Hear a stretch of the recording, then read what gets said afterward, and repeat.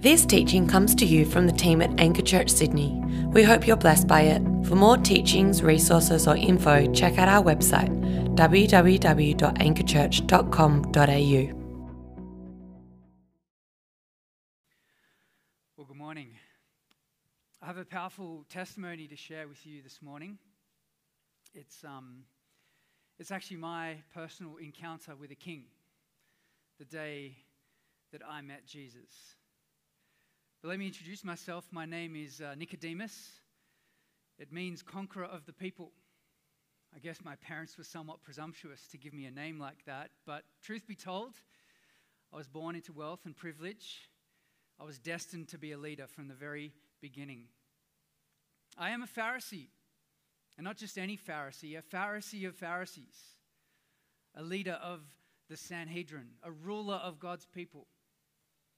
I guess I'm a part of the cultural elite. If you were to ask anyone, they would tell you that I am the preeminent teacher of our day. And I am passionate. I am passionate about Yahweh's people, our people, the people of Israel. And it grieves me to no end that we are occupied by Rome, that we have to bow our knee to Caesar as king, that we have not seen the fulfillment of God's promises to Samuel that one would sit on his throne. And the reason that we're in this mess is because of a lack of holiness. Holiness, cleanliness, purity. That's what matters. That's what's important. If only our people would see. And so what we have done, the Pharisees, we have decided to take the requirements of the priests, the Levites, and say to the people, live like this. Because if we live like this, then we will see the blessings of Yahweh on our people. Then God will establish his rule, and he will overthrow Rome, and we will take our rightful place on the stage of history. Purity, cleanliness, holiness. That's what matters. That's what I'm passionate about. Well, not long ago, there was a bit of a stir in Jerusalem. It was Passover festival, and a teacher had arrived, a prophet, a healer, a carpenter. And he was walking around teaching of the kingdom of God, healing people. But you know the craziest thing he did was he walked into the outer courtyard of the temple one Sabbath, and he took a bunch of cords and he fashioned a whip, and he walked through the temple courtyards, and he drove out all of the money changers and all of the traders, yelling that the Father's house should be a house of prayer. Who is this guy? We were furious. We questioned his authority. But you know, it kind of got me thinking. I remembered those words, zeal for your house will consume me. I began to ponder. I had so many questions. I needed to ask this young rabbi, and so I went to him at night. At night, because obviously there's no crowds, and obviously no one's watching. There's no peering eyes, and we could have a heart-to-heart. We could talk. And so I went to him, and I found him reclining by a table, retired for the evening. And as I approached him, I called him Rabbi, half seriously, but half sarcastically at the same time. I mean, it had taken me years to achieve the success that I had achieved in my life. Years of apprenticeship, years of study, and here was this uneducated, unapprenticed carpenter. Rabbi, I said to him, you must be from God. For who else could do the miracles you are doing if God were not with them? And his response to me was not what I was expecting. He said to me, Nicodemus, I tell you the truth. Unless you are born again, you cannot enter the kingdom of God.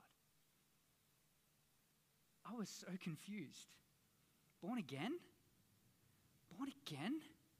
How can someone go back into their mother's womb a second time? Oh, perish the thought. What a disgusting thought. so confused. And so Jesus said to me, no one enters the kingdom of God unless they are born of the Spirit. Flesh gives birth to flesh, but the Spirit gives birth to spirit. The words of the prophet Ezekiel flooded my mind. I will sprinkle water on you. I will cleanse you from your impurities. I will cleanse you from your idolatry. I will put a new heart in you, and I will give you my Spirit. I will take out your heart of stone and give you a heart of flesh.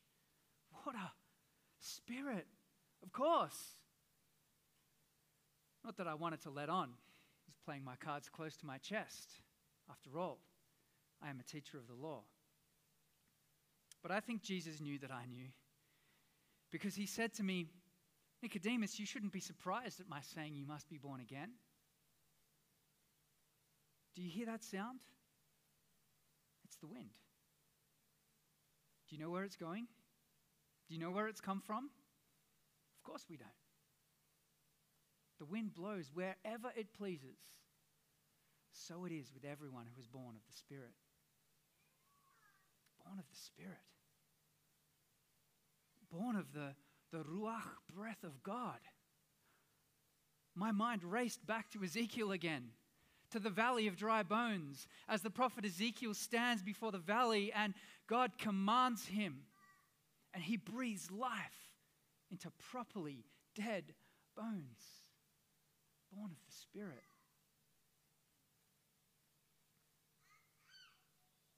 As I was connecting the dots, this realization came upon me. What if this young teacher is correct?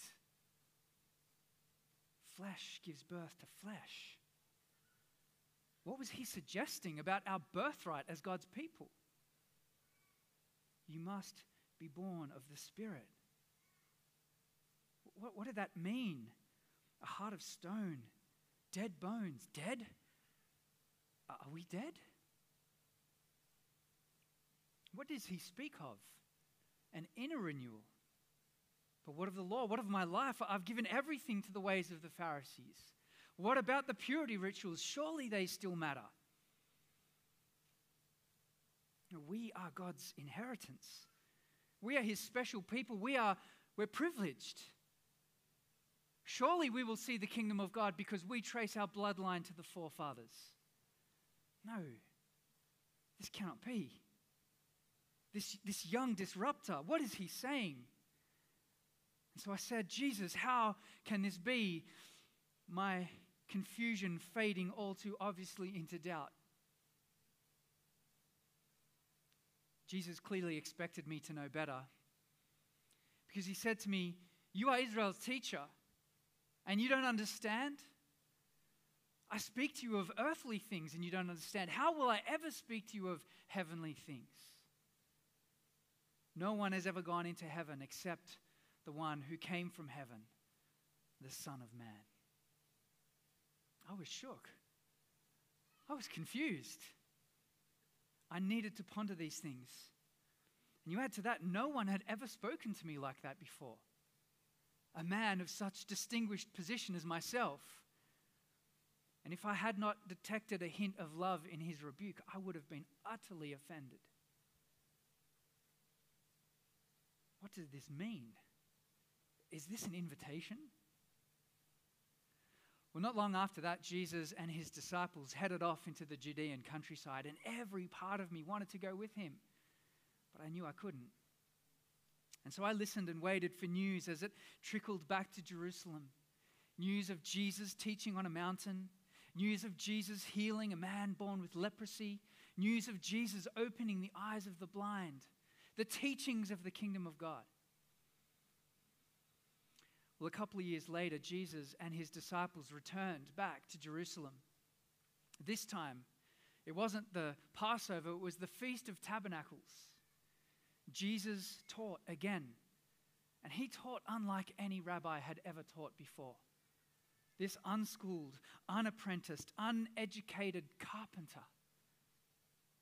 The crowds gathered. They listened to him teach.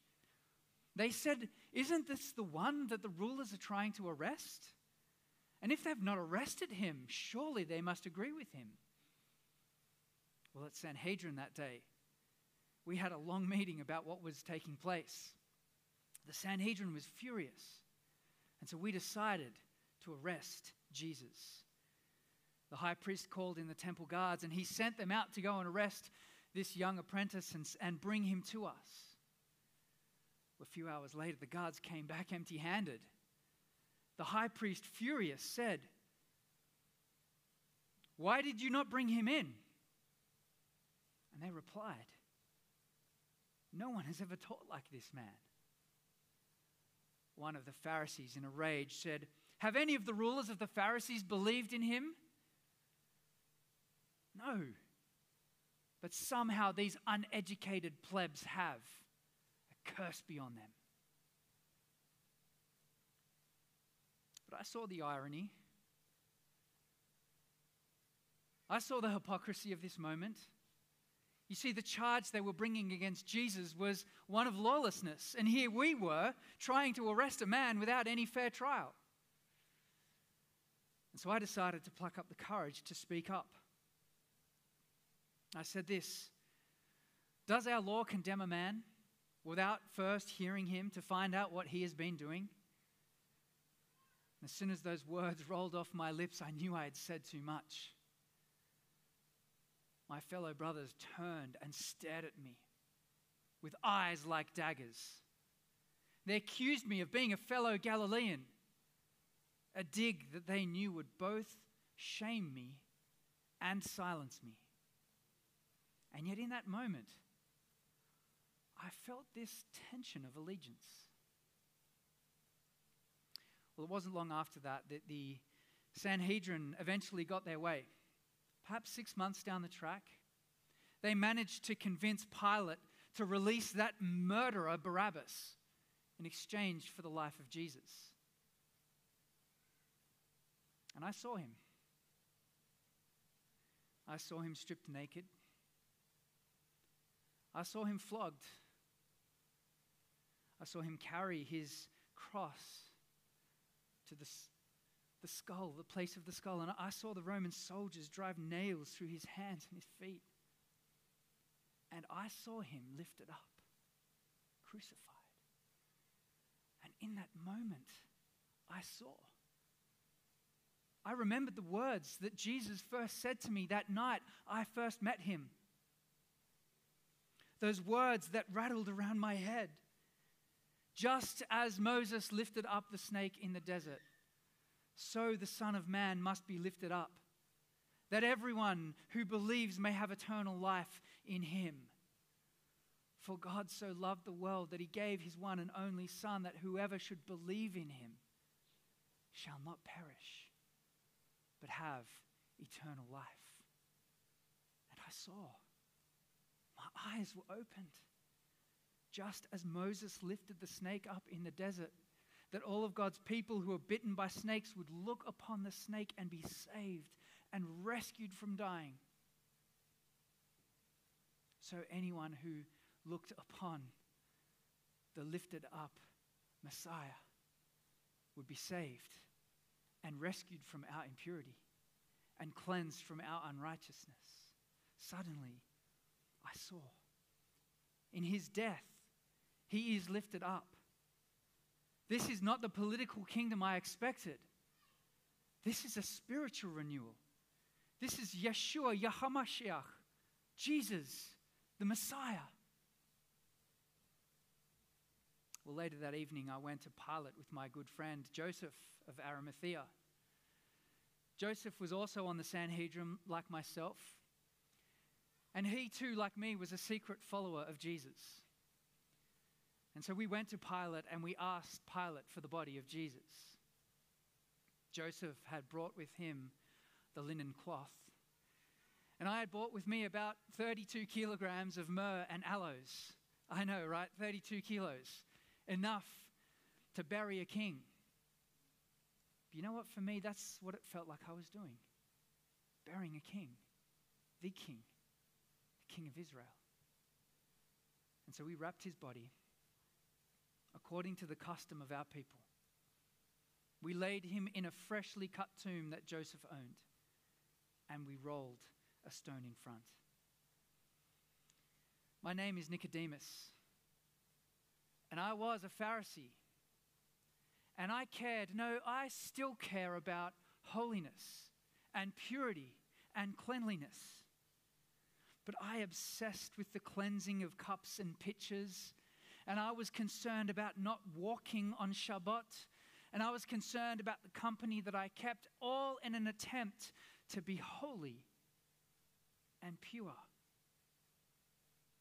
And I used to think that if I could just course correct the behavior of our people, if I could get them to focus on what they were failing to do, then God would usher in his kingdom.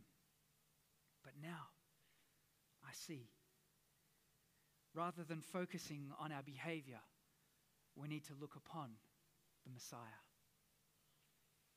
I have experienced a quickening of the soul, a change of heart. The wind of life has blown through me. And needless to say, my encounter with Jesus has left me a completely new person.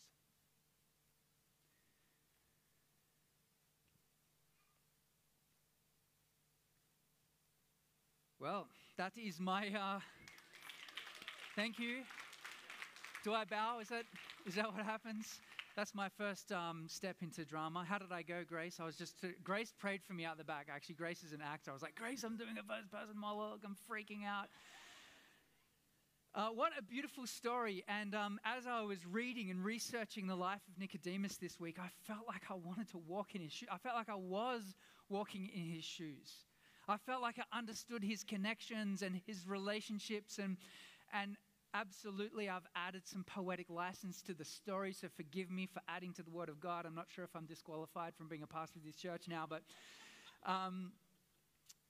it's just such a beautiful story of a person who encounters Jesus. And the Holy Spirit records that encounter for a particular reason. And the reason is to teach us about what theologians call the doctrine of regeneration. The doctrine of regeneration, of recreation. That word Genesis means to create, of recreation. It's what is called not an alteration of our souls, not an addition of our souls, not a subtraction of our souls, but a complete, drastic change of our inner beings. It is the radical and complete transformation of the Holy Spirit, the secret work of the Spirit in our lives. If we think of the work of the Spirit in two separate ways, the initial work of the Spirit is the work of awakening our dead souls, of regenerating us. The ongoing work of the Spirit, what theologians call sanctification, is our progressive Christ-likeness, as the Spirit changes us and makes us more and more like Jesus. And what we have seen in this story is regeneration, new creation, as God makes us new people by the work of his Spirit. And there are 4 quick things I want to draw out about regeneration from this story. And the first is this: what we need is an entire rebuild and not just a renovation. For the best part of the last 2 years, we've been trying to buy a house in the inner west, and we've been to all of the open houses on Saturdays. Many of you have done the same thing, whether you're looking for a rental or looking to buy. And you go through all of the inspections. It looks amazing online, and then you turn up and it looks like a completely different house when you get there. And for the most part, the houses that we looked at, which looked really nice and actually looked like the photos we couldn't afford, the houses where we turned up that needed a bit of renovation was probably the things that were in our budget. But there was one particular house that I remember inspecting. I went by myself. I took Piper with me, kind of because I knew it was a bit of a dodgy house. And we walked in, and the agent said, "I'm sorry, I can't open the front door. I don't have the keys. You have to go around the back." I thought, that's interesting. We walked down the back, and I saw in the side garden bed all of those blue mattresses, those pump-up blue mattresses from Kmart. 20, 30 of them. The backyard covered with these blue mattresses. I walked in the back door, and I was immediately hit with a stench of bleach. And as I walked in, I saw gaping holes in the roof, a kitchen that was falling apart, a bathroom that was covered in mold and dripping with bleach from the ceiling. And I immediately said to Piper, "Do not touch anything." as we began to walk through the house, it was clear that the foundations of the house had moved, because the floor was on somewhat of a lean, and every step we took, the floorboards moved, and I wasn't quite sure if it was safe enough to walk through there. And as we got into the bedrooms, it stunk with this stench of urine. And I walked into each of the bedrooms holding my breath and then quickly exited. And I got back to the agent and I said to him, "Have you had a building inspection done on this place?" And he almost burst out laughing. He said to me, "You know what, with this one, we're just selling it for the value of the land." And it kind of got me thinking, for the most part, I think we believe that if we were to look at our own lives, what we really need is a bit of a freshen up. Bit of a makeover, a new kitchen, new bathroom, good bones, good structure to this life. We just need a reno. But what this passage is telling us is, in fact, we don't just need a reno. We don't just need a lick of paint and the latest pendant lights and a nice fiddle fig sitting in the corner. No, actually what we need is a complete knockdown rebuild. We need a new house. We need a new entirely source of life. Really, what we've been doing, we've been living lives that have false started. We think that we're running this race and somehow we've gone off track. We just got to get back on track on our lives. But the reality is we need to come all the way back to the beginning and start again. And that is the work that the Spirit does in our lives. So what we need is not just a tweak, a restyle, a reno. What we actually need is a complete remake. And that is the secret work of the Spirit. Taking dead hearts and bringing them to life. Taking people who once had no desire for a love or affection for God, and the Spirit birthing that in us. The second thing from this understanding of the doctrine of regeneration is it is the Holy Spirit who awakens. It is the Holy Spirit who awakens. Now what that means is that no one is beyond God's power to transform their lives. That is as true of you as it is of everyone else that you know in your life. No matter how far from God you are this morning in this room, no matter how far from God your family member or your friend or your neighbor or your colleague is, no one is beyond the reach of God. No one is beyond the power of the Holy Spirit. The power of the Spirit to awaken is the power to breathe new life into dead bones. You see, we don't do anything to that. If you think about the analogy of what Jesus gives Nicodemus here, the analogy of birth, right? None of you contributed anything to your own birth. Now, it was your mother who had to endure the pain, who had to shed blood so that you could be born. We don't contribute to that. It is the power of God by the Spirit awakening, bringing new life to a soul. Now what that means is it takes the pressure off us as everyday missionaries, and it gives us great confidence in the task of sharing the good news of Jesus with a world that so desperately needs to hear it. Because it's not about us. We cannot engineer this change in people's lives. We cannot manufacture this change in someone. Our theological arguments cannot be so watertight that you could argue someone into the kingdom of God. No, it is the Spirit of God who needs to bring new life. And that means the pressure's off and we have confidence. Thirdly, it means that you cannot self-help your way into the kingdom of God. Now, we live in a culture that is obsessed with wellness. Many have called it the wellness revolution. And everyone would arise early to go to boot camp and worship at the altar of the bench press and partake of the common cup of the green smoothie. That is our world. That's the world we live in, a world that is obsessed with wellness and health. Our bodies are sacred, and so we abstain from certain contaminants that might harm our bodies because these are sacred things. We perform cleansing rituals to get rid of toxins. And we scrub and we clean and we wash and we moisturize and we whiten. Why? So that we will feel good about ourselves.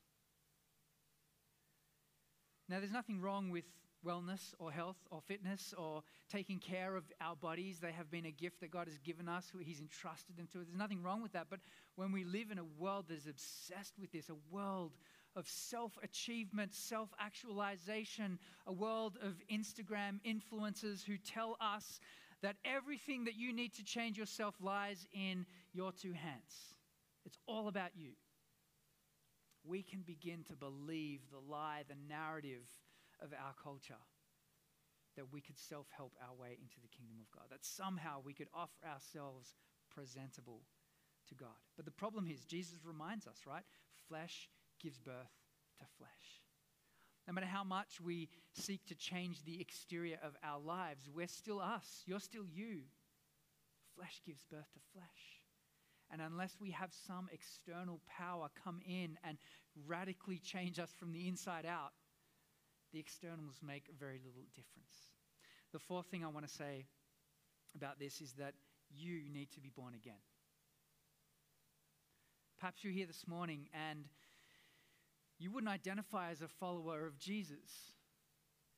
And you might even hear that phrase, born again, and cringe a little bit. In fact, research has told us that that is Aussie's least favorite description of a Christian, born again. That's a problem for us, right? Because Jesus kind of says it's central to what it means to be a follower, to be born again. Perhaps the closest equivalent these days, maybe even surpassing it, is the term evangelical because of our friends in the US. Born again Christian. But I want to say to every single person in this room, you personally need to be born again.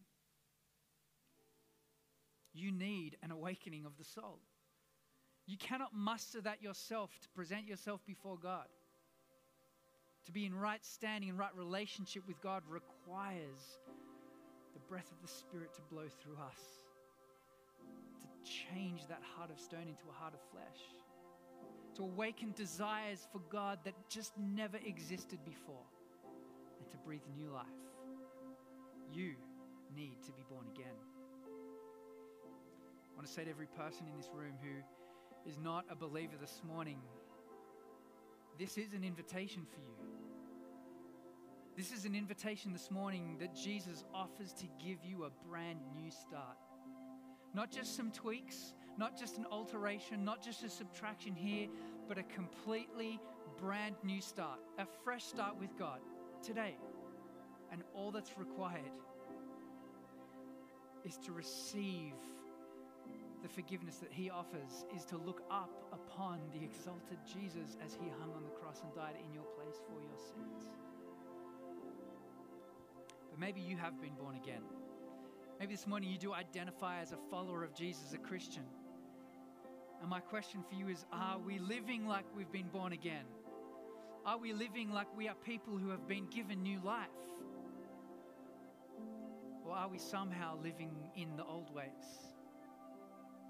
The work of the Spirit doesn't end the moment we become Christians. The work of the Spirit continues to shape us and change us and make us more and more like Jesus. And so let's come again and look to the risen Jesus and remind ourselves of what he has done and live in light of the reality.